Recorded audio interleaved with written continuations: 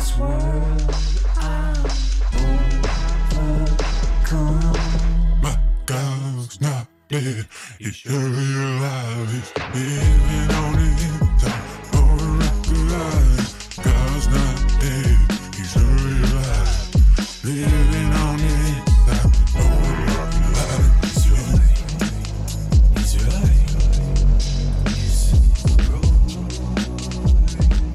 Wait, you were a trumpeter, right, Dave? I was indeed a trumpeter, yes. Which is how I described it and how everyone ought to describe it. That's the exact thing. That's like the reason we brought you on, is because you're a trumpeter. I feel like it's just really important to have that sort of representation for like a theistic film. Yeah. Like they just released this fucking movie, Whiplash, and it's about a drummer. And it's like, when are we going to see a movie about a trumpeter, you know? Yeah. Yeah, they just released it. Yes. You could have had more visibility as a trumpeter if that one day in high school that we were preparing for a play together and I was really manic and I said, hey, hold still, I think it'd be funny if we put little red clown circles on your cheeks. You would have been much more visible, but you would not let me, and instead you became my friend of a decade plus. I was foolish to say no to that, but I was even more foolish to get involved in high school putting on a play in the first place. We have to bleep out the name of the high school that we went to. I do not want people looking that up. What do you think will happen? I don't know. I'm a public tranny. If we ever get fans, I will attract weird ones, but they will be able to fix Dixon's computer. I played tennis on the courts. You can bleep that out too. You just bleep out like half the words in that sentence. Just bleep out tennis, but leave the school. I played tennis on the high school. Bleep. You better believe it. Speaking of things you better believe. Sorry. You know, I've always wondered to myself, why can't flicks be pure?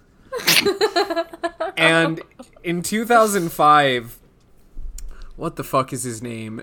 David A.R. White founded a production company to answer just such a question. And the American independent film landscape has been richer for it.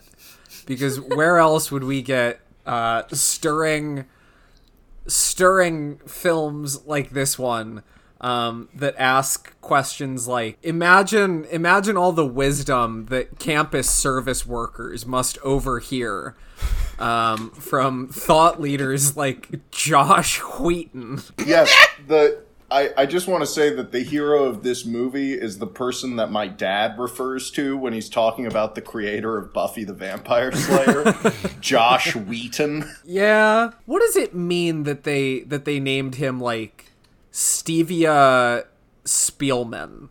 Like, what's up with that? What's up with naming a character like Christina Nolana? Like, do they think we don't know who that is? Frankie Forb coupling. Welcome to Dead Horse, a podcast about underseen, underdiscussed, overextended film franchises. And today is a very special day. We're talking about the God's Not Dead franchise. Finally. PJ, would you like to introduce our guest? I would fucking love to introduce our guest. Here to talk with us today about the 2014 film of the cinema of the movies on the silver screen, God's Not Dead. One of my dearest, oldest, easily smartest friends and nemesis. We have poisonous left-wing academic, historian, trumpeter, poster. Please tell me if there's any other honorifics that I'm forgetting. David Parker is in the fucking stable. What are you doing here? Well, you know, it's really terrific to be here as probably the single most dedicated fan of this podcast. By far. What am I doing here? I don't have a particular personal connection to this movie. You know, unlike Casper. This isn't a movie you watch when you're 4 years old and it leaves an indelible impression on your plastic infantile brain. No, I watched this movie as a joke, and I watched all 4 of the movies as a joke. That's broadly speaking why I'm here. However, I do think that the series itself and the trajectory tells us some things, possibly even interesting things, about the American right's trajectory over the last 8 years or so. Because, I mean, like, I'm sure this occurred to all of you, or perhaps only to me because I have Trump derangement syndrome. But 2014, when this film was released, is a pre-Trump America. Yes. But the later entries in the series, you know, one of them comes out in, I don't know, 2020, 2021. Jeez. So you are going to be able to watch a really... A descent into hell. Yeah, that, you know, if I were to describe the series trajectory in one word, it would be degenerate. It degenerates. And, like, I know, you just slogged through this one movie, and you're thinking, how could a movie possibly get any worse than this? And I'll tell you, without spoilers, it'll get more boring at points. And I know that's also hard to believe after you've gotten out of this first one. They'll also get more insane in the politics that it advocates, in the calls to action. Now, I will say that the movie's call to action at the end of this one, send 100 text messages, is also insane. But to get back to why I am relevant, I'm just somebody who's really obsessed with the American right, and I read a lot of right-wing shit rags and keep up with the various, you know, journalists and thought leaders and currents. So, you know, when I heard that y'all were doing God's Not Dead, you know, I essentially harassed and bullied PJ into ensuring that I would be on an episode to discuss it. Oh, I guess I'm also a PhD student who's studying history and aspires to be an academic, which perhaps gave Shame on you. PJ the mistaken impression that I would have some unique insight to offer about this film's very realistic, fastidiously researched depiction of humanities academia. I'm loving the lecture that you're already bringing, but are you just doing it to humiliate me? In front of my students? You should confront me in an elevator and loom over me and say, "So you think you're pretty smart, huh?" I'm gonna grab your shoulder and leave a bruise that lasts over a week, even though I'm faculty. Those were the moments in the movie when I was like most closest to enjoying myself, because like there's like multiple scenes where Kevin Sorbo confronts Joss Whedon outside of the classroom, and he's always so intense, but the stakes are so low for everything. I know, it's like there's no like outcome besides maybe the students don't fully agree. Like there's like he's not gonna lose his job. Like there's nothing.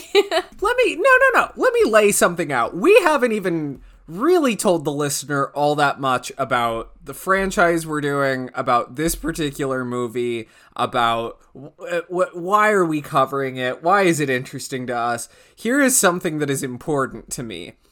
Joss Whedon is, best as I can tell, the only Christian person of faith in the entire 80-person classroom who would have any problem being told by a professor to write the word "God's not dead" on a piece of paper and turn it in. Everyone else is firmly committed to atheism, but at any given time, very vulnerable to the seductive lure of evangelical Christianity and how much of a world it just opens up to you when you only watch movies like this.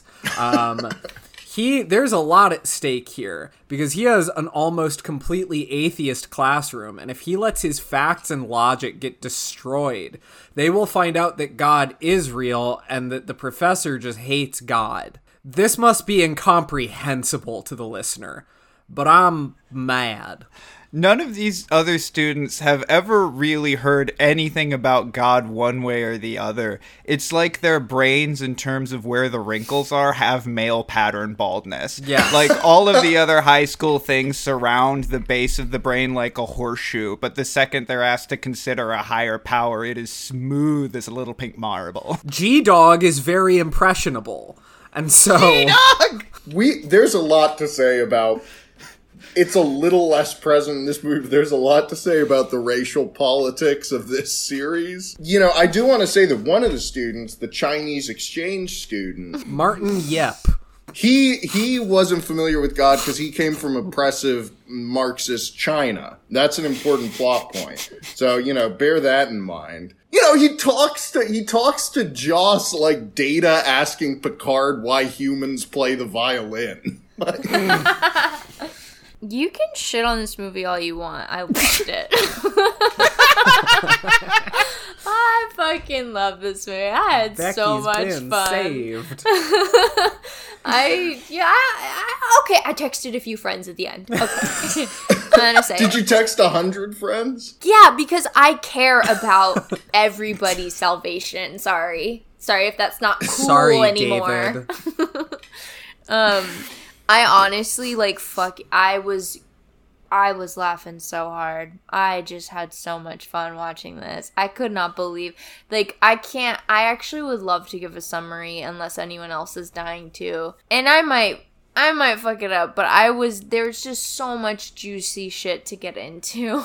Oh, yeah. Undeniably, there are a lot of plot lines in this movie, more than you'd expect going in for a movie that's a feature-length adaptation of a fucking meme.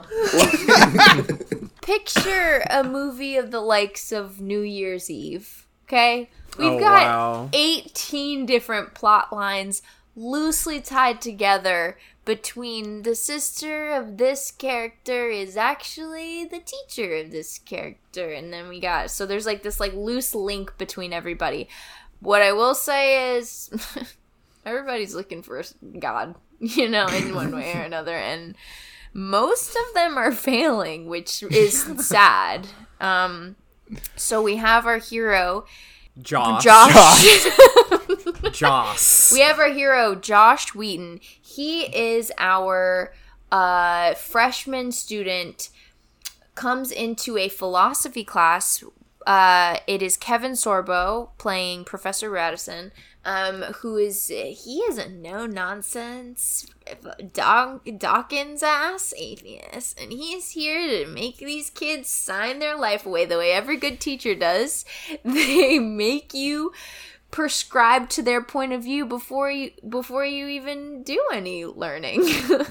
So he wants you to write God is dead and then sign your name. Josh can't do it. He's got too much integrity. He's too good of a guy. So Professor Radisson says you can take the next 3 classes. At the end of every class, have a 20-minute lecture, generous, to convince everyone that God is dead. And then we'll see what happens at the end. Wait, that God is not dead. Excuse me. Yeah, that God is not dead. Alive. What are you pushing on this podcast, Becky? He's living on the inside. So, as you were saying, Professor Radisson says, hey, what's 20 minutes of my lecture every week for 3 weeks? It's very important to note that Professor Radisson threatens Josh not with failing the class, but by failing a portion of the class worth 30% of his grade. So, best case scenario, assuming that fail doesn't mean you lose the full 30%, is that if Josh fails in this debate, he can't do better than a B in the class.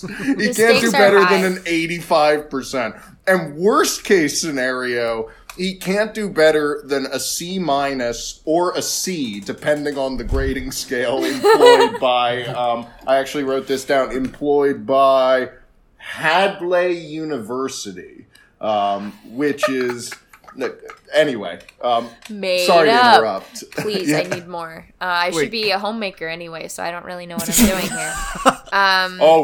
There's some, We will. some interesting gender politics in this movie as well.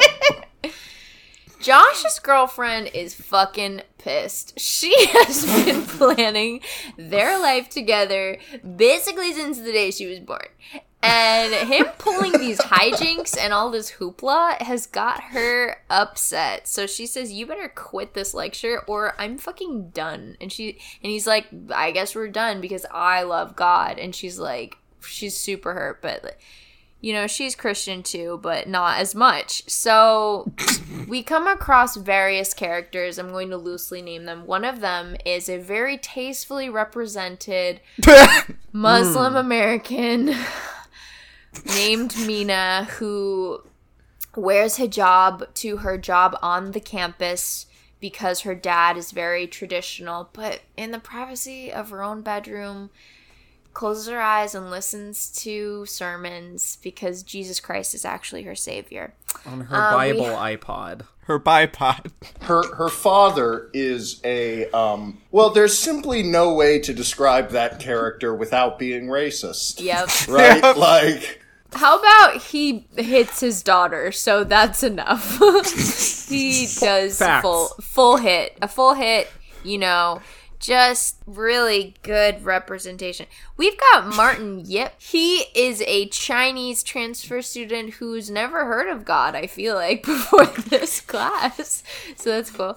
We've got Reverend Dave, why is he in the movie? Why is he here? Why He are can't- Rosencrantz and Guildenstern there? I just want to I want to deliver you some bad news, which is that Pastor Dave is going to be in every movie. Okay, so then we got Reverend Dave, who can't start a car. He keeps getting in with his friend who just flew in, and these cars just won't start, but God is good. Sorry, that sounds so vague, but that's a really big plot point in the movie. It's like a huge part of it.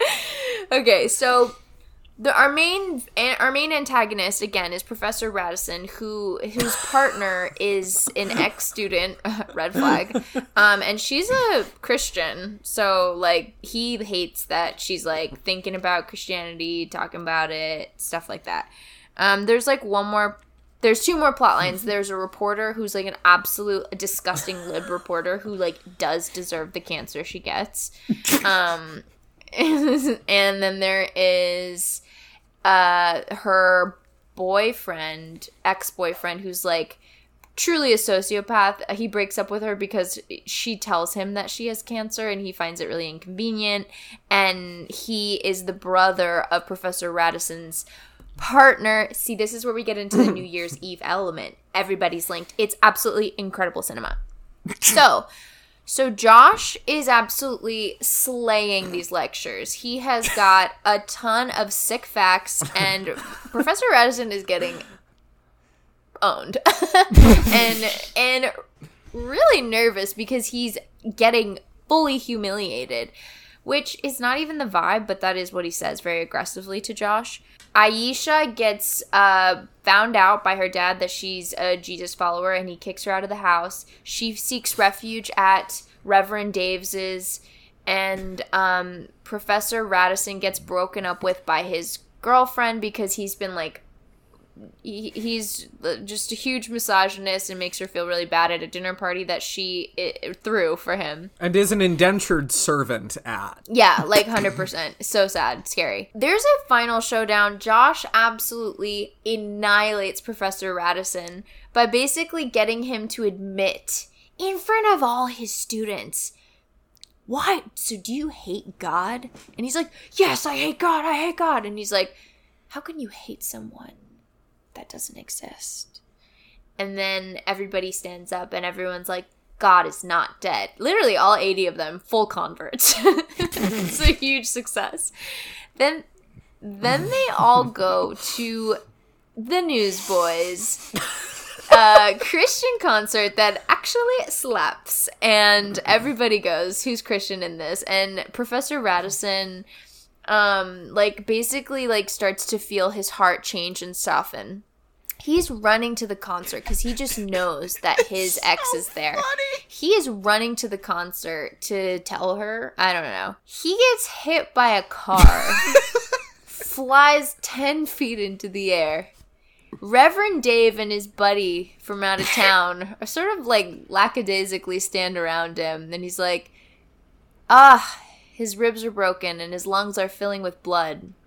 Do you accept Christ? And he's like, yeah. And then he dies. And then everyone's like, it's a little bit of pain, but for a lifetime of joy. While the body is right there! A character literally lit by the ambulance and police lights looking down at where this guy just got fucking turned into tomato paste by a sports vehicle says outright, this is a moment worth celebrating. Ragdolled. Like if you jump off a mountain in Skyrim. And that indignity isn't fucking enough. Not only is the indignity of being plastered by a car not enough, not only is the indignity of having a deathbed confession forced on you by some fucking cretin, not only is that not enough, but then everyone's favorite right-wing celebrity, Willie Robertson of the Duck Dynasty family, has to be zoomed in to the Newsboys conference via telescreen to humiliate him posthumously. Absolutely. They do absolutely reference the experiment that happened in an intimate classroom of only 80 students to about 20,000 concert goers. God is not mocked, bitch. Oh man, it's a great film. I just had the best time. I'd recommend it to anybody, honestly. It's actually, Absolutely. it's such a problem. Everything about it, literally, nothing about it is good or helpful, and it. In the wrong headspace, you could leave feeling real terrible. Were any of you, I'm curious, were any of you ready for how mean-spirited and cruel this movie is? God fucking curses that lib journalist like she's fucking Job with tumors, like she just looked into the ark after talking about how she doesn't need God's covenant in ancient Syria or whatever.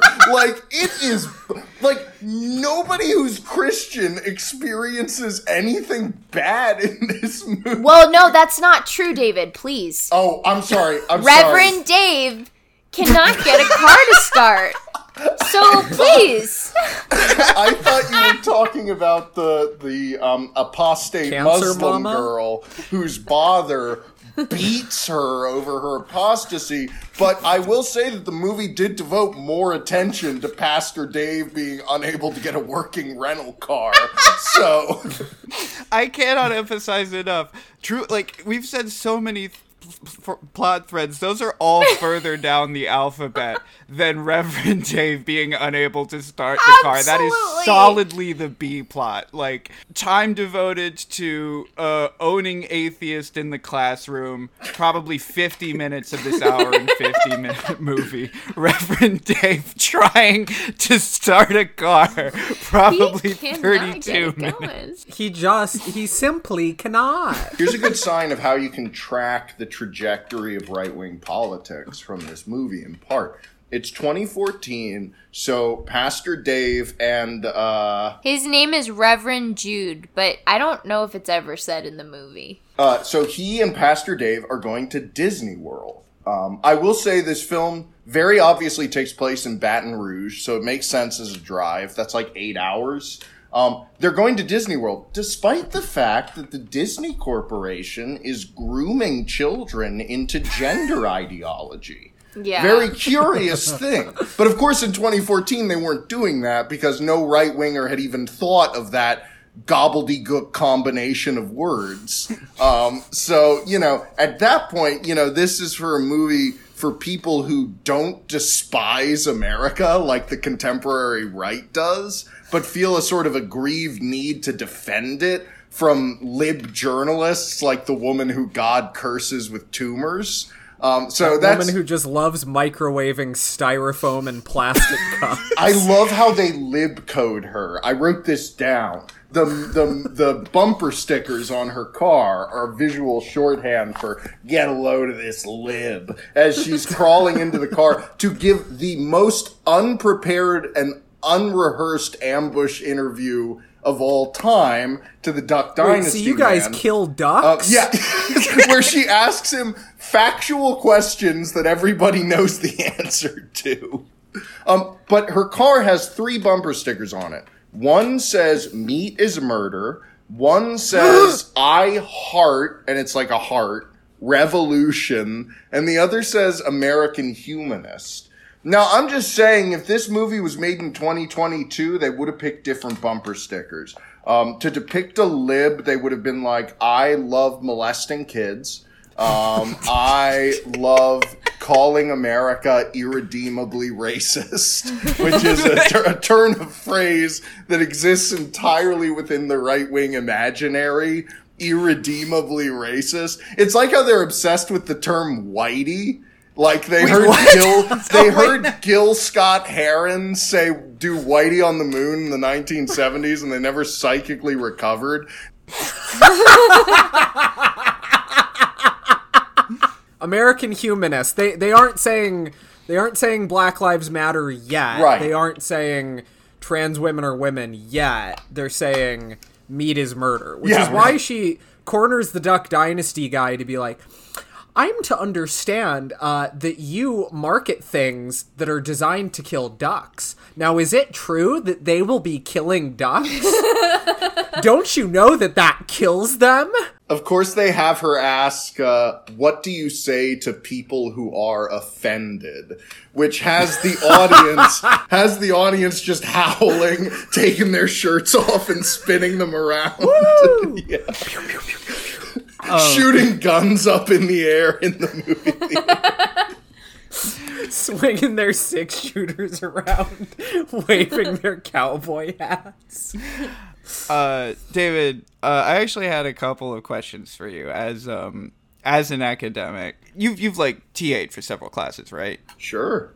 How did your students react when you passed out the "God is dead" pledge? That's one. Well, so I got my MA at the University of Georgia, which of like big SEC state schools is one that you'll often get. It's not really a party school in the sense that some other SEC schools are. You get a lot of students who are there, and they're really concerned with their professional development. And so, you know, like their big concern is grades. Like, you know, I mean, how can I still get an A in the class? Question answered by the syllabus. How can I get an A in this class? Why did I receive a B on this grade? And so when I told them you'll fail the section worth 30% of your grade, explained in a somewhat confusing fashion a la Sorbo, I mean, most of them were sheep.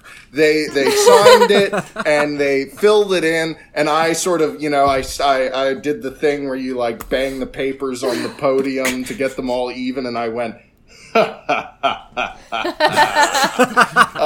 what I do, of course, you know, a real TA would never hand out a sheet telling students to write "God is dead." What I had them write is "America is irredeemably racist." And if they wouldn't, they had to debate me. And I am proud to say I kicked so many 18-year-old asses in that debate. You know, I humiliated them. I told them that they were bad because they are white. And then when they said, "But David, you're white too," I called in the woke mob to beat the shit out of them. This is, so I will say that, you know, this movie, as I think I mentioned, is a very realistic, very fastidiously researched depiction of academia. For example, it makes sense that you have no fucking idea what Professor Radisson's specialty or research focus might be. No clue. At the beginning, in his first class, he lists a list of names, of which the first is conspicuously Michel Foucault, who is a philosopher. But then he lists other names, including Bertolt Brecht, the playwright. He says Bertolt Brecht. No. He just, and like Richard Dawkins, who's a biologist, and I don't think, makes any claim to being a philosopher. Like, his expertise seems to be in, like, Reddit tier, sub-Reddit tier arguments for atheism. Also, like, and look, this is a film adaptation of a meme. I don't want to be unrealistic in what I expect of it, but you never see him do anything that a professor would do. So he listens to Vivaldi at a dinner party. That's how you know. So, like, but he doesn't seem to advise any graduate students. He doesn't seem to do anything related to his job outside of work other than throw dinner parties. Yeah. Which is like what? And one of the things that I found so funny about Josh Wheaton's little deliveries of sophistry every class session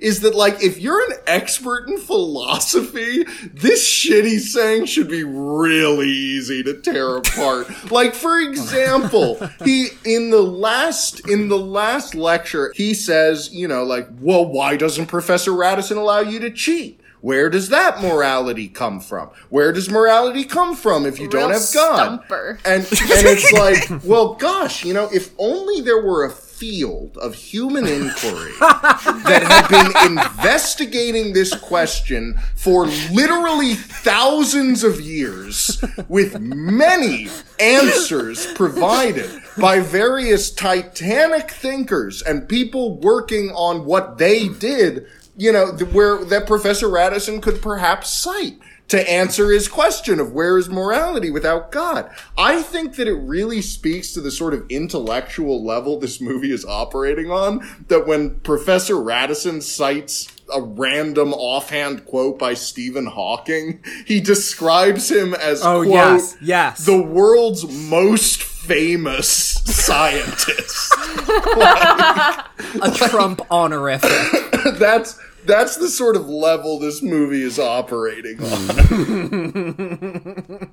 There's huge problems in humanities academia, but what humanities scholars do for a living is tear apart each other's arguments and try and revise them and build on them and stuff. And so, like, it's silly for me to focus on this, but for Professor Radisson to be so easily destroyed by such naked sophistry is just so, it like makes me wonder, like, this guy's in the running to be the head of the department? Like, he mentions that at the dinner party, like he's not some embarrassment who lucked his way into tenure. Unbelievable. He is emotionally in distress at the first utterance of Josh's arguments, and it's just like, I feel like you gotta be a little bit more ready for this. You asked him to do it. He wrote, it's like in the syllabus, like, you wouldn't know. And this is, I don't know, the implication is that he has been a teacher, a professor there for a long, long time, and this is the first theist he's run across. When a guy was like, I'm a little uncomfortable writing and signing God's not dead on a piece of paper, he reacted as though he were seeing a corpse. God is dead. God is dead. Excuse me, I'm so like... Everybody's been making this mistake. They really thought they had rhetorical gold with God's not dead, but all it does is confuse people who talk about the movie on a podcast. The couple seconds at the beginning where what's the main kid's name? Shane Harper. There we go. Shane, he looks like a Shane Harper. He's the one who's singing that country song over the credits. Oh. The title comes up and it says, God's dead. But wait, they fucking got you. They fucking got you, you stupid pussy. They wrote not over God's dead. It says God's not dead. You thought he was dead. This movie came along and said, no, baby girl, think again. A theater full of people standing up when it says God's dead, going, ah! Like they think the train is gonna hit them. Yeah, exactly. Okay. I had a lot of thoughts about this movie, and I think I went in expecting something a little closer to the movie that was Dead Horse's like Maidenhead voyage into reviewing what I guess is now one of our pockets, which is right-wing fascist propaganda. That movie is like low rent. That movie Are you talking about feels... Saving Christmas? Yes, Yeah, thank you. yeah. Yeah, we reviewed Kirk Cameron's Saving Christmas, which So looks and feels different. so fucking low rent, so fucking grainy. This movie has a weird production value Yes. about it. This movie looks and feels like it, especially like the very clean like digital photography. It has this kind of like handsome, polished like professionalism to it. Yeah. Things like even very simple things that are like a really big giveaway for like an amateurish indie production, things like staging, where the camera is, observing the 180-degree rule, good framing, good lighting, pretty good staging of actors. I will even say there are moments where this screenplay sounds just like a real screenplay. Yeah. There are even moments where I really got the feeling that these actors who don't normally get to do this kind of stuff because they are so busy being chased out of Hollywood by the PC police and the woke mob, and that they actually like, I kept getting this feeling that Kevin Sorbo was actually getting to kind of like sink his teeth into something. But that sort of makes it funnier to me. Like, it makes it way more interesting to me that this movie has like the handsome polish of like a pharmaceutical commercial or a Hallmark movie, which is the other thing most of these people mainly work on, is like Hallmark stuff. I don't know how many movies titled like The Christmas Sig Dean Cain has been the star of. Kevin Sorbo, he delivers a performance like he's the villain in a legal thriller. And Yes. it's clear that if there is anyone who had fun with the role, Yes. it's him. It's totally He sort But of. is it's loving also- it. It's also totally inappropriate for the stakes being if he fails, he gets a C in the class. Like you think he's gonna be like, you better not share any information about the Wayland Yutani Corporation at the upholding meeting. But instead, it's he says, there is a God in my classroom, and it's me. Which is something a lot of atheists do. Yes. They really will just get up in your face and be like, I am the master of my own story, and you will bow down. And no atheist I know doesn't do that. He's listing off famous atheists, and he's listing like, okay, what do these people have in common? All right, Ayn Rand, Ricky Gervais, Kanye West. Okay, they are all atheists, and they are God, just like me. Here's my point. That this so closely resembles like a real movie actually feels like it removes the window and lets me feel like I am looking directly into how like right-wing fundies actually like view the world around them and view the people who inhabit it. I mean, really the funnest part of this movie is just figuring out like, I guess these people don't leave the mega church very often.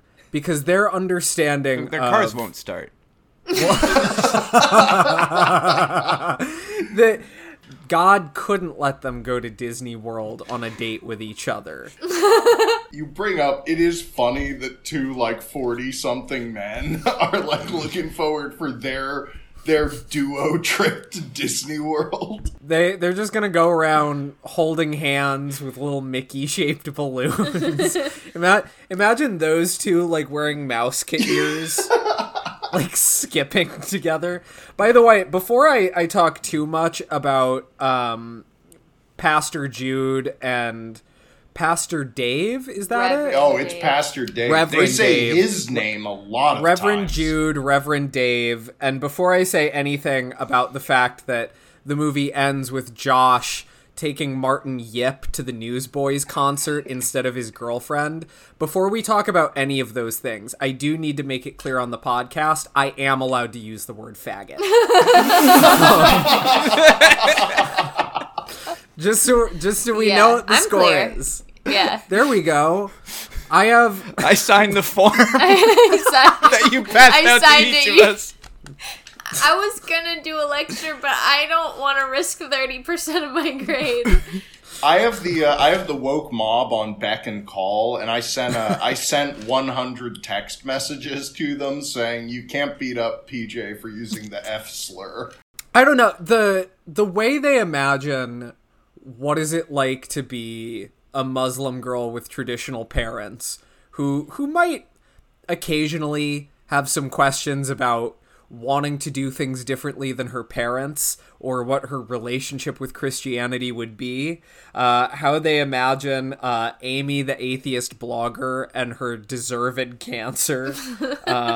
This is the thing that I keep coming back to is like, do they really not believe that anyone on this campus would be any variation of Christian?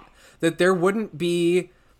I mean, there's like 2 or 3 black kids in this class, one of whom they let talk once or twice. When he identifies himself as G-Dog. That's right.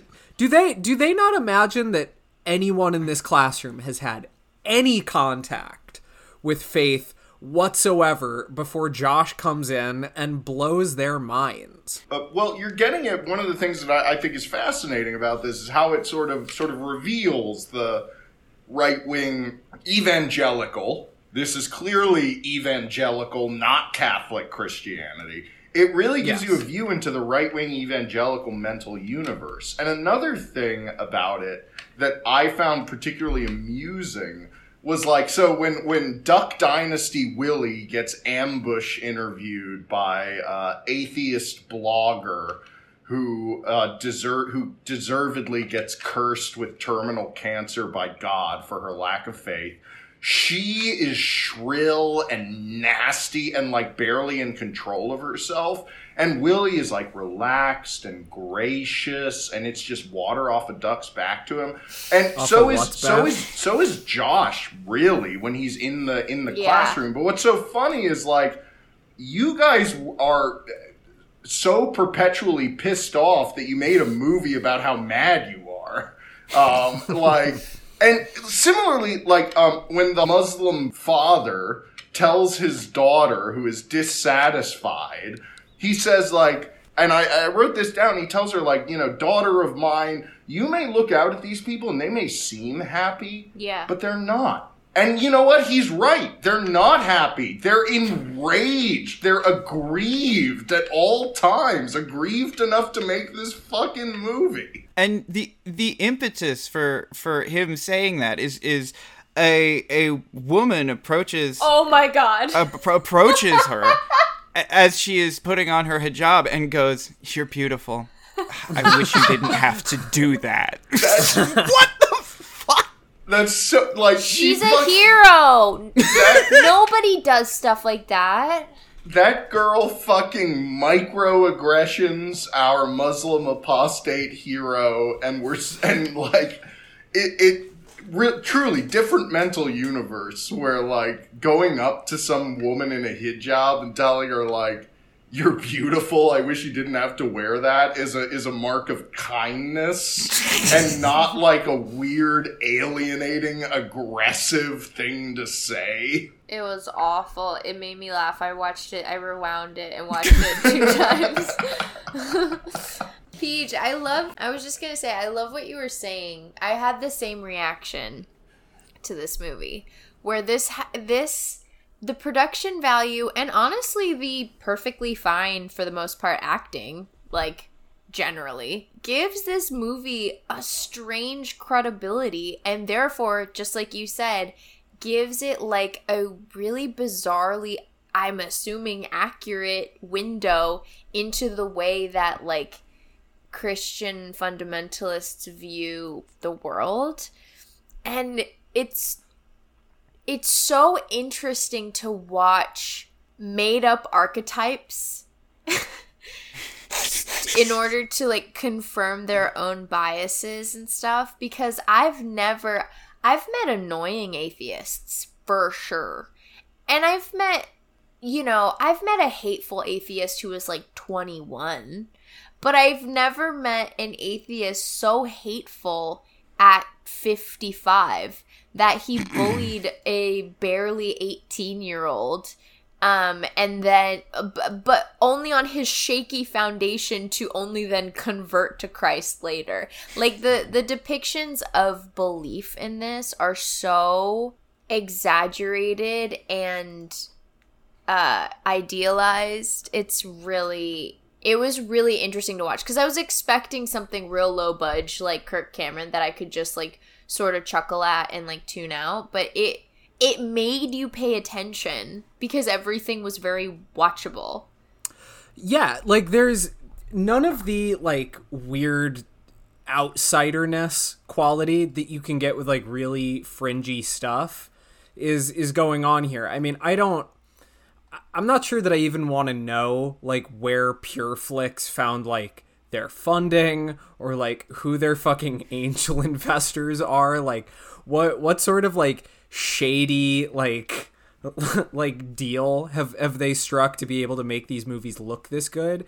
But we do forget sometimes that there are plenty of like people with like weird shitty ideology who go to film school or like learn a trade and then work in like the rank and file like technical parts of the film industry and kind of know what they're doing. I'm sure. I mean, maybe Kirk Cameron Saving Christmas isn't the best thing that Liberty University's film department has ever put together. What it gives me is like, these people aren't uneducated. That's the thing. And I think it is kind of like telling of the stripe of Christianity that they are, that they like, this has like the unmistakable smell of like expensively educated but fucking stupid. Yeah. Where they know how to really like, they know how to frame shots and angles to kind of have these nice little planes of action that kind of observe the rule of thirds in framing. They know how to make that look good. They know how to light a dark interior or a bright exterior. Their night exteriors look pretty good. But it is all filtered through like just an incredibly dim, have not left the cave idea of like what other people in this world that you're lecturing to are about. Now, obviously, this movie wasn't made to like convert the unconverted. It was made for people to go and have their faith confirmed, and it worked really well. God's Not Dead. I think there's a statistic out there that says that it was like, this was the most successful American independent film of 2014. Oh my Had God. $2 million budget, grossed $65 million. It was a huge success for PureFlix. It birthed this entire franchise, and a lot of these people have gone on to do like tons of other stuff like this. I mean, the screenwriting duo of this movie, I think it's Chuck Konzelman and Carrie Solomon. They've written a ton of other stuff together. I think the first thing they did, it looks like it was a Mickey Rourke movie called Point Blank. They've done all kinds of other like swill together, but one of the more recent ones they directed this one. It's a movie called Unplanned, and it's a movie Uh-oh. about abortion. The plot summary goes thus. All Abby Johnson ever wanted to do was help women. As one of the youngest Planned Parenthood clinic directors in the nation, she believed in a woman's right to choose until the day she saw something that changed everything. Oh no. It was just one of those videos of like really shitty graphics of a baby getting pulled out. The movie's approach to gender politics is I think also sort of revealing of the right-wing imaginary and mental universe. So like Phyllis Schlafly, who was very famous as an anti-feminist sort of speaker and public intellectual. She wrote this piece called "What's Wrong with Women's Rights?" I think it's called. I should have looked it up and so I could have a real citation for you. But she sort of laid out this argument against American feminism as it existed in the 70s, 80s, which is that women suffer all over the world. And it's only in sort of bourgeois America that women experience the liberation of not having to experience constant drudgery and labor and all of that. And so the feminists, you know, these left-wing feminists ought to shut up and be happy with what they've got. It's a very, and one of the things I found so interesting about that is like when she describes like how, and it's a pretty racist piece of writing. She sort of contrasts white America with woman's lot in the rest of the world. But what's funny is that like at times she sounds like a Marxist feminist, concerned with labor, concerned with the gender division of labor and how it affects women's lives. But all of this is to sort of defend white, middle-class American culture as being liberatory for women compared to any other possible option. They'll in later films, they'll have really sort of very poorly argued explanations for why, if you think about it, our version of right-wing evangelical Christianity is really feminist, if you think about it. And it's, but of course they're hostile to those values in as much as they are left-wing values at the same time. It's incredibly revealing. Becky, I really love the way you put it when you said imaginary archetypes. Because that is, like, that's the confidence with which these movies presents all non-evangelical characters, as though they're wearing Commedia dell'arte masks and we're supposed to immediately be like, that's the rascally Italian servant, you know?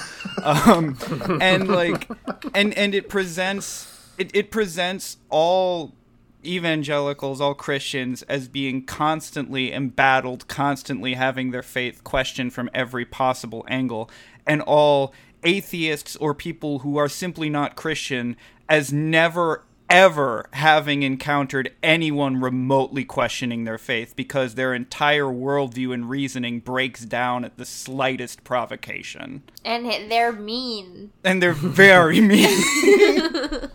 Can you imagine just being somebody who's interested in philosophy, registering for this class? So like, I can't wait for college. Ooh, so philosophy. there's a few moments that I thought were close to resembling something that people experience in real life. Like in Professor Radisson's opening monologue, before he gets into how Michel Foucault was an atheist, he says, you know, if you were looking for an easy A, it's time to leave. If you're in the wrong classroom, it's probably time to leave. That sort of shtick and intro is like real. Also, the only moment that brought me close to like amusement on the film writers and producers terms was when Josh is giving his first talk and he identifies someone as being a theist. and a girl in the audience who happens to be sitting next to Professor Radisson raises her hand and says, "What's a theist?" And Professor Radisson, like, raises his eyebrows incredulously because he cannot believe that a student who's come this far would be asking that question. That's real. That is real shit. But imagine if you're somebody who, like, read some Hegel in high school and you were interested in hearing their ideas discussed more fully, and you learn that the timeline of this movie is unclear, but the next, I don't know, several class sections will involve a ritualized debate between the professor and a freshman. Like, that's the point when I am packing my bag and leaving the class. Like, hell fucking no. Can you imagine a freshman who, like, you come to college to learn from these accomplished scholars, and you learn that, no, instruction is going to be taken over for the next several class sections when we could have been talking about Aristotle. We're going to give it over to an 18-year-old or 19-year-old to try and prove the existence of God. I am packing my bags. I'm dropping the class. I am desperate to find something that won't be so insane. I guess that's where we differ, because I stayed for all three and then I stood up at the end and I said, God's not dead.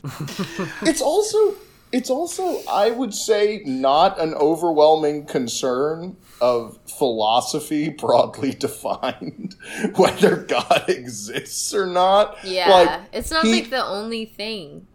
He brings up, at one point he brings up, like, all right, so if you all sign this, we will be able to move on from pointless debates and discuss being in reality, i.e. discuss metaphysics, a really important concern of philosophy as a field.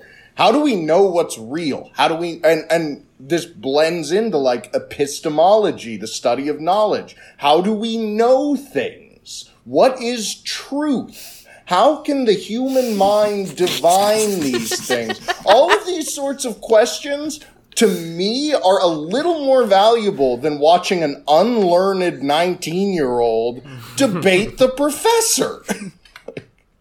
I will say, though, that this 18-year-old named Joss Whedon apparently summered at New Zealand under the watchful eye of Peter Jackson as he essentially ran Weta Studios, because this man has the PowerPoint skills of, like... Oh my god. Like, the technical prowess of the internet age Rob Bottin. He's just this fucking young guy who knows exactly... He just threw it together. Yeah. You had a little extra time. While I was watching those moments, I was thinking about y'all talking about the Da Vinci Code, and I was thinking, like, oh, they're gonna love these PowerPoints. These are some really exciting PowerPoints that are a pleasure to view as a movie audience. Sir Ian McKellen, who has spent in those films probably the better part of 5 to 6 decades looking for the best way to convey the information he knows, does not do as good a job at PowerPoints as a guy who started dating his girlfriend when they were both 12. Yes! Okay, so I was, when she was threatening to break up with him, and when she did break up with him, I wrote down, like, man, Josh got out of a 6-year romantic relationship like it was water off a duck's back. And then I thought, 6 years? College freshman? Oh my god! Like, I will tell you, the sort of like, the sort of like romantic or dating values that take place within a lot of like right-wing Christianity, I gather it's especially like this in like evangelical churches. They don't encourage anything physical to happen in a relationship until marriage, but they do encourage, how do I put this, wife hunting from like a pretty young age, because it does seem like it's this sort of fantasy to like marry your high school sweetheart. And of course that's like kind of, I guess, romantic in its own way if you arrive at an adult relationship with someone that you've really grown up with and bonded with that way. But I have no doubt that in the universe of this movie, the proud Mr. and Mrs. Wheaton who, wow, the genes on those two, because Josh is handsome. Why was that necessary? I found a photo of him from Hightown, and he's looking absolutely yoked. He could not. He Whoa, changed, and he like shaved his head, and I was like, I want to see what he does. I wonder what the actor's Did you bring like. enough hunk for the class? Yeah, Think it over. yeah. No, my phone died, but look it up. You'll be like, okay, that's good. I don't know. Josh seems incredibly well-adjusted. And, you know, like a pretty good boyfriend. He knows, look, our 6-year anniversary is coming up. We've got to get tickets to the Newsboys. I love the Newsboys. Is it Newsboys or New Boys? I think it's Newsboys. They have to Newsboys. They're spreading the word. They're spreading the good news. Just like the Newsies. That's right. I find it very funny when adult men identify themselves as a group of boys. I mean, honestly, like the Newsboys are not particularly notable with this, but it did just make me laugh because they're all like 40. Hey, boys! yeah, exactly. Wouldn't it be funny if the stagehand came in and was like, boys, we're on now. Newsboys, you're on in 5. I'm sorry, we're praying. My favorite Scooter from the Muppet Show coming back to collect the Newsboys. Dixon, I'm sorry. Please continue what you were gonna say. fine. But that is, I think, my favorite scene in the movie because it is like the epitome of that dynamic you were talking about earlier, David, where the atheist, cursed left-wing blogger, runner of thenewleft.com, I guess. Which got almost 1 million views in a month. Another sign of the times of it being 2014 before all politics was just rival shit posting. She is aware that she is dying. She has her horrible, similarly atheist boyfriend just broke up with her. I think maybe he also hit a dude with her car, but she doesn't know that. Is that him? I think because so they do the sort of like wrap up Magnolia, everybody's singing Amy Mann montage at the end to God's Not Dead, where Season 5 finale of The Wire, everything is connected.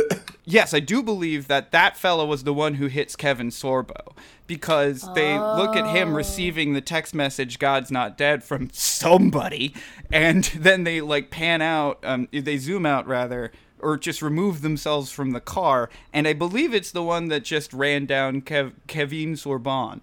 But that scene where the Newsboys are being accosted by leftist bloggers is the epitome of that dynamic you're talking about earlier, David, where the Christians remain cool and calm and collected, and any leftist is just like bursting at their physical seams with anxiety and, in her case, tumors.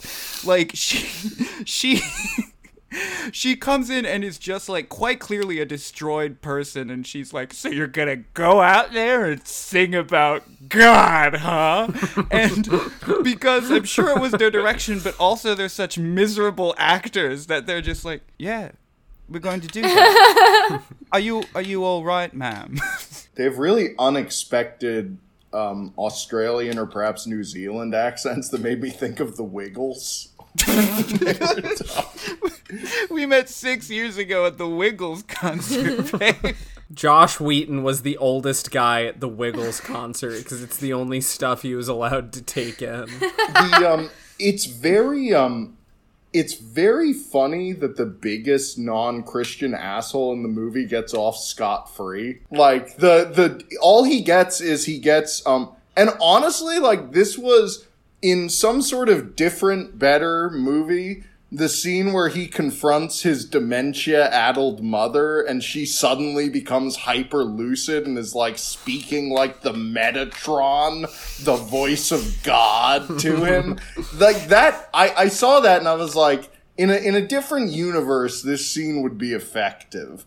But also, it's like God has been content to curse the other non-believers in this movie with terminal cancer that's already metastasized when she gets the diagnosis, and with getting flattened by a fucking car. And the one person in this movie who's like really clearly just a force for evil in the world. Like, he's talking about insider trading in his first scene on a conference call and stuff. He gets off fucking scot-free. And I would venture that this also tells us something about the right-wing mental universe, but I don't want to go too far with that and over-interpret it. But it's like, white-collar crime, God'll wait to punish you. But being a lib journalist, you better be ready for some fucking tumors to spread to your lymph nodes. Can we talk about Dean Cain for a second? Because I think he's fascinating. I mean, the God's Not Dead series, as I can tell, is this who's who of like conservative Hollywood losers who have not been relevant in like a very long time, getting trotted out as like proof that this movie has some like marquee legitimacy. This will happen where like I don't know. Fox News will pretend that like, I don't know, Bruce Willis and Arnold Schwarzenegger and like tons of other like famous actors who are like registered Republicans. John Voight, Adam Sandler, for fuck's sake. They will pretend that they are not Republicans so that it can feel like a big deal to them when they get the star of TV's Lois and Clark to come on and contribute to a segment about liberal Hollywood. And they'll act so proud. This is an interesting thing to me about the right, is that they hate Hollywood. They hate like the circle of like media and art, but they also like so fucking desperately want to be legitimized by it. Like they want celebrities. And the closest that they can get is like Steve Doocy on Fox News will be like, well, we've got a big star of our own, none other than Superman himself, TV's own Dean Cain. Is in the studio tonight. Now, Dean Cain is not quite as like far-right psycho nuts on Twitter as Kevin Sorbo is. Like, Kevin Sorbo is like constantly publicly fucking stupid. I tried to find some of his like his hits. I definitely remember on January 6th he tweeted, "It's happening." And then there was like a series of tweets as he was like, okay, guys, we're not Antifa, so just be nice to the police and don't get too crazy. And then one tweet later, he's like, I am so disgusted with the conduct that I've seen today. He has a tweet from like a couple weeks before this recording. Is this Kevin or Dean? Kevin. Okay. So names. Is this Kevin or Dean? Sorry. a real Kevin's choice. So my body, my choice, except when it comes to student loan debt. That's when someone else should step in. Yes! Can I talk about the clock argument? Because this is something I wrote down, which is I can't write. I hand wrote my notes while watching. And at one point I wrote, I cannot handwrite fast enough to keep track with the shitty arguments Josh is making. But one in particular stood out to me. So he brings up Darwin, and he brings up Darwin's quote. It's something like, nature does not jump. Yeah. Right? Like, nature moves slowly. That is, it moves way more slowly than, like, human perception is built to intuitively comprehend, right? And that's something that's important when you consider a sort of natural history that spans millions, hundreds of millions of years. So here's how Josh responds to that. He says, well, what if you considered the age of the universe and fit it into a 24-hour day? Then life, as it is known, only exists for 90 seconds of that 24 hours. And he actually says, in evolutionary terms, that's nothing. That's just something you made up. In evolutionary terms, that's nothing. And yeah, 90 seconds is very little of a 24-hour day. But if the 24-hour day is 8 billion years, then 90 seconds is a shitload of time. Yeah. It does not, nature did not fucking jump. No, if it's you just accept like all of Let this. There Be Light. It's the same. It's proof. In his first sophistry lecture, he talks about the Big Bang. And he says, the Bible was right while thousands of years of science got it wrong. Which, how could you not think of Mac in It's Always Sunny in Philadelphia doing his Science is a Liar sometime presentation? Oh, God. I just want to sidebar quick. I think that we've been operating under the assumption everybody already knows that we think this, but I think we really need to, like, genuinely talk about how disgusting the portrayal of Aisha and her father are. It's the same thing about imaginary archetypes in that, like, Christians are like, I recognize this. And it's like, well, of course, you wouldn't recognize a Muslim family that really cared for their children and wanted to hear what they had to say, and despite being traditional, would, like, lovingly hear their children out or parent non-abusively, like, or maybe someone who wears hijab is really empowered by it. Like, there's just, like, so much nuance to it that what I could not believe what they boiled this down to, because I thought, well, no way. Like, they must find some sort of beauty in another religion and find a parallel. But no, it was full shitting on them. Bullshitting. I couldn't believe it.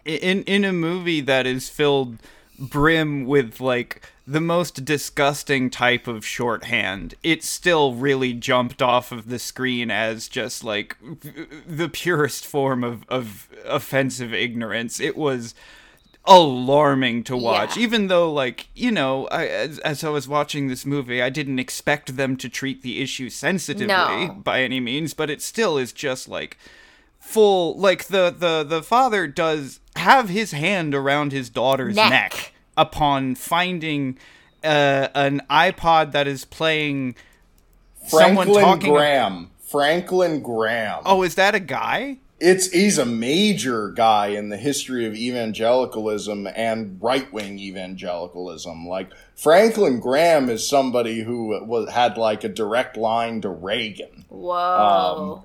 And his son is Billy Graham. That's an Whoa. image. Yeah, the Muslim thing, it gets back to what I was saying about, like, right-wing feminism, because, like, when lib journalist confronts Duck Dynasty man, Willie, when she confronts Willie, she very accusingly is like, so your wife goes along with whatever you do? And which is perhaps the closest thing to a genuine ambush interview question that you get from her. And Willie's wife says basically, yes. And I don't feel disempowered or, you know, oppressed by it. So it's like, it's like you need to trade that awful patriarchal authority for the good kind of patriarchal authority and dominance, which is what exists among right-wing Christians. Because, again, this movie will not give left-wing feminists an inch. No, but you forgot you can also show your blonde hair. Yes. Wouldn't it have been great if we got a reveal that Aisha had bleached her hair by the end of it? At the Newsboys Con. Yeah, exactly. She's like, I am beautiful. Fuck. It took me until this viewing to piece together. I've watched this movie a couple times because, like, sometimes I'll have friends over and I'll be like, "Oh, you want to have some fun? We should put this on. It's a riot." And it took me until this long to realize that Aisha's not a student. Yeah. She just works she works in the cafeteria. In the cafeteria. And so, like, her connection to the other happenings of this movie is that she serves the heroes and is enlightened by the things that they have to say because she's in their orbit.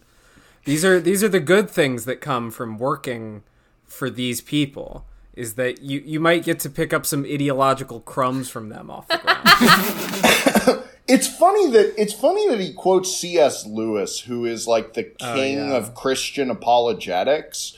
Christian apologetics in like the traditional sense of the term apologetics, like an intellectual tradition of trying to sort of use reason to justify the Christian faith. It's funny because C.S. Lewis has a pretty famous quote, which I'm going to butcher a little bit, but you'll get the gist, where he essentially says, an atheist can no more diminish the glory of God than an asylum patient can make the sun not exist just because he says there's no sun. Which is, it's funny that, the head of the Newsboys praises Josh for, quote, defending God's honor in this debate. Because if you're a big C.S. Lewis reader, you should be aware that that is not a necessity for being a Christian. Because atheists cannot diminish the glory of God. That's straight from C.S. Lewis's mouth to your ears. Isn't it fucked up at the end of the Chronicles of Narnia series when Aslan tells, the kids, oh, by the way, you died in a train accident. It's fucked up in the Chronicles of Narnia when, upon going through the wardrobe, Mr. Tumnus hands all three of the kids a thing to be signed saying Aslan's dead. I will not sign this unless I get some fucking Turkish Delight stat. So, reviews of this movie are difficult. For the most part, all 10 out of 10 or 1 out of 10 ratings on this movie are just walls of text written by either the most spurned possible atheist or someone who's just deep in the pocket in terms of this echoing their faith and value system. So I'm trying to find a few quick corkers, and we'll start off light. 10 out of 10, amazing movie, love it. God is not dead, love this movie. That's great. 4 out of 11 found it helpful. This one, another 10 out of 10, but there's a sentence in here that really disquiets me on some primordial level. This film will help through these times because you will see faith in action against the enemy. Sorted things out during the film. He was taking notes, really weighing the arguments. Can I give you all a little preview of what's in store for you for the rest of the series? No spoilers. I'll be very broad. So the second movie, I regret to tell you, is incredibly boring. But there is a casting decision in it that will make all of you hoot and holler and leap up and down and click your heels and slap your knees in delight because it's so fucking unexpected given the other stuff that he's been in.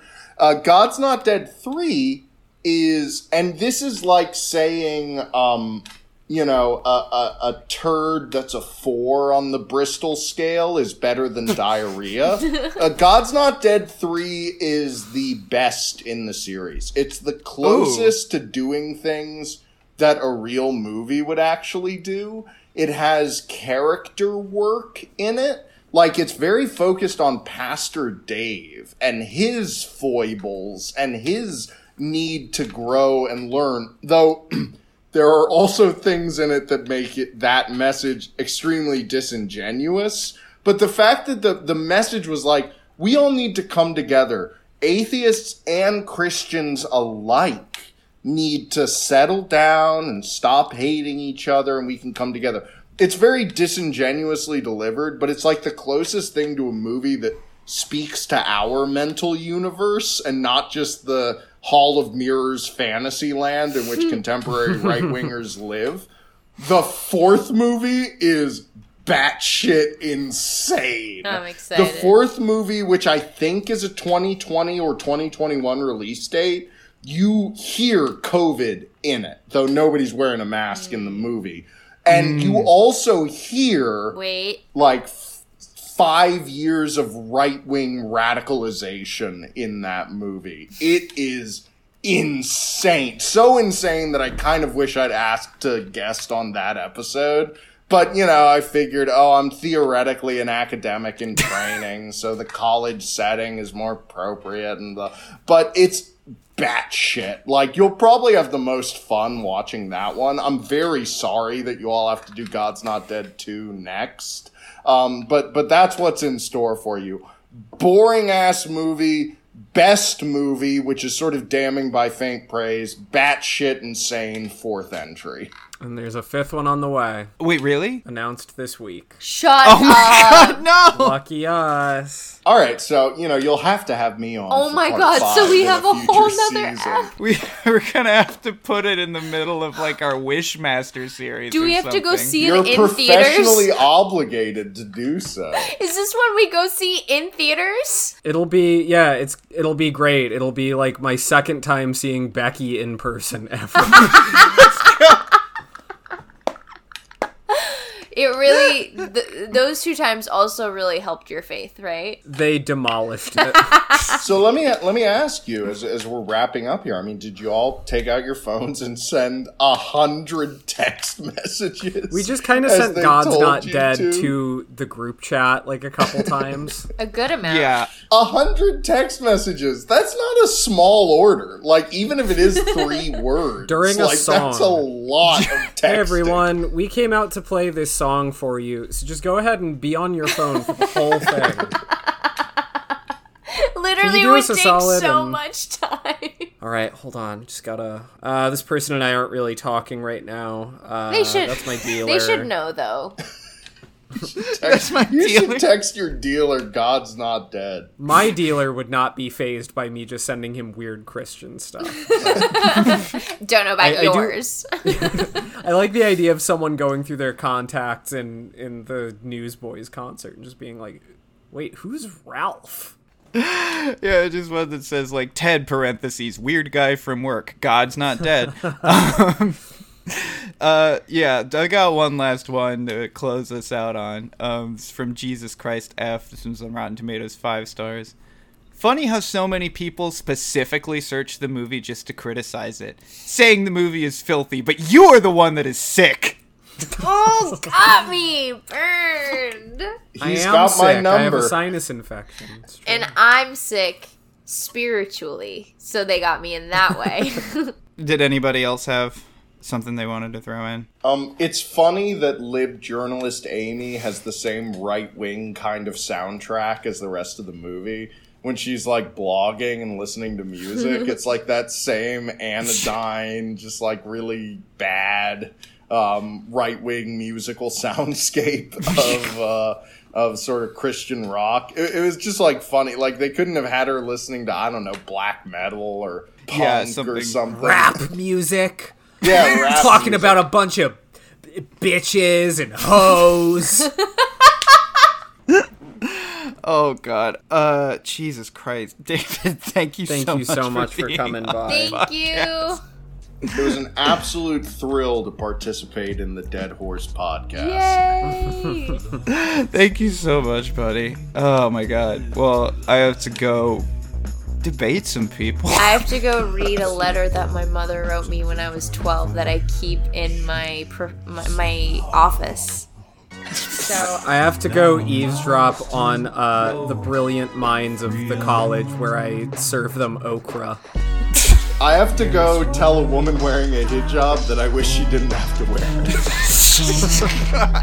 God's not dead. He's surely alive. He's living on the inside. Overrealize. God's not dead. He's surely alive. Living on the inside. Overrealize. He's alive.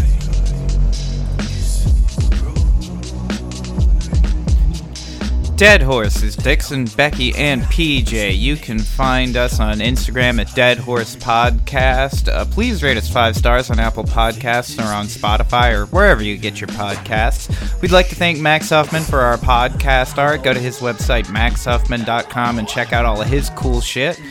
Music this week is by Atlanta musician Tyler Hobbs, also known as Buckhead Shaman.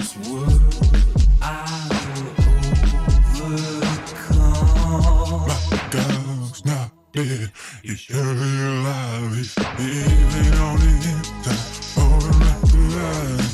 God's not dead. He's surely alive. Living on the inside. For the rest of life.